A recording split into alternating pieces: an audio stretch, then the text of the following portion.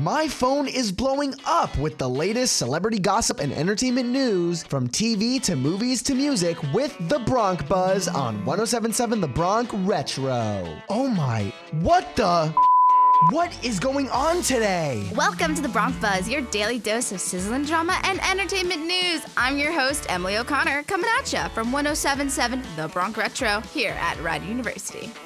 Get your tickets now for Avatar: The Way of Water. The movie starts showing tomorrow in movie theaters only. We're taken back to Jake Sully and Neytiri, who have formed a family and are doing everything to stay together. However, they must leave their home and explore the regions of Pandora. When an ancient threat resurfaces, Jake must fight a difficult war against the humans.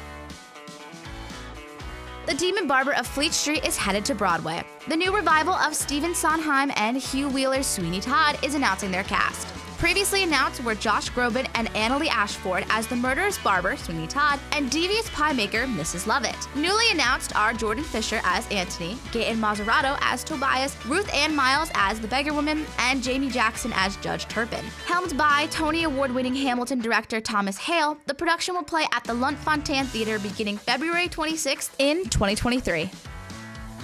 Adam Driver returns to sci-fi films in the new movie 65.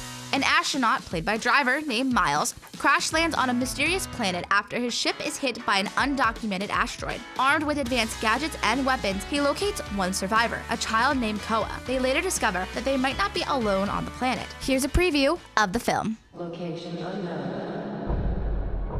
Charter 373. This is Commander Mills. My ship was hit by an undocumented asteroid.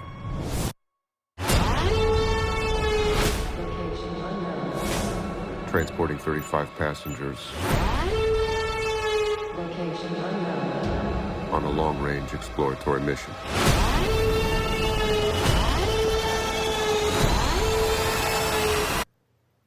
Send help. The film will be released on March 10th in 2023.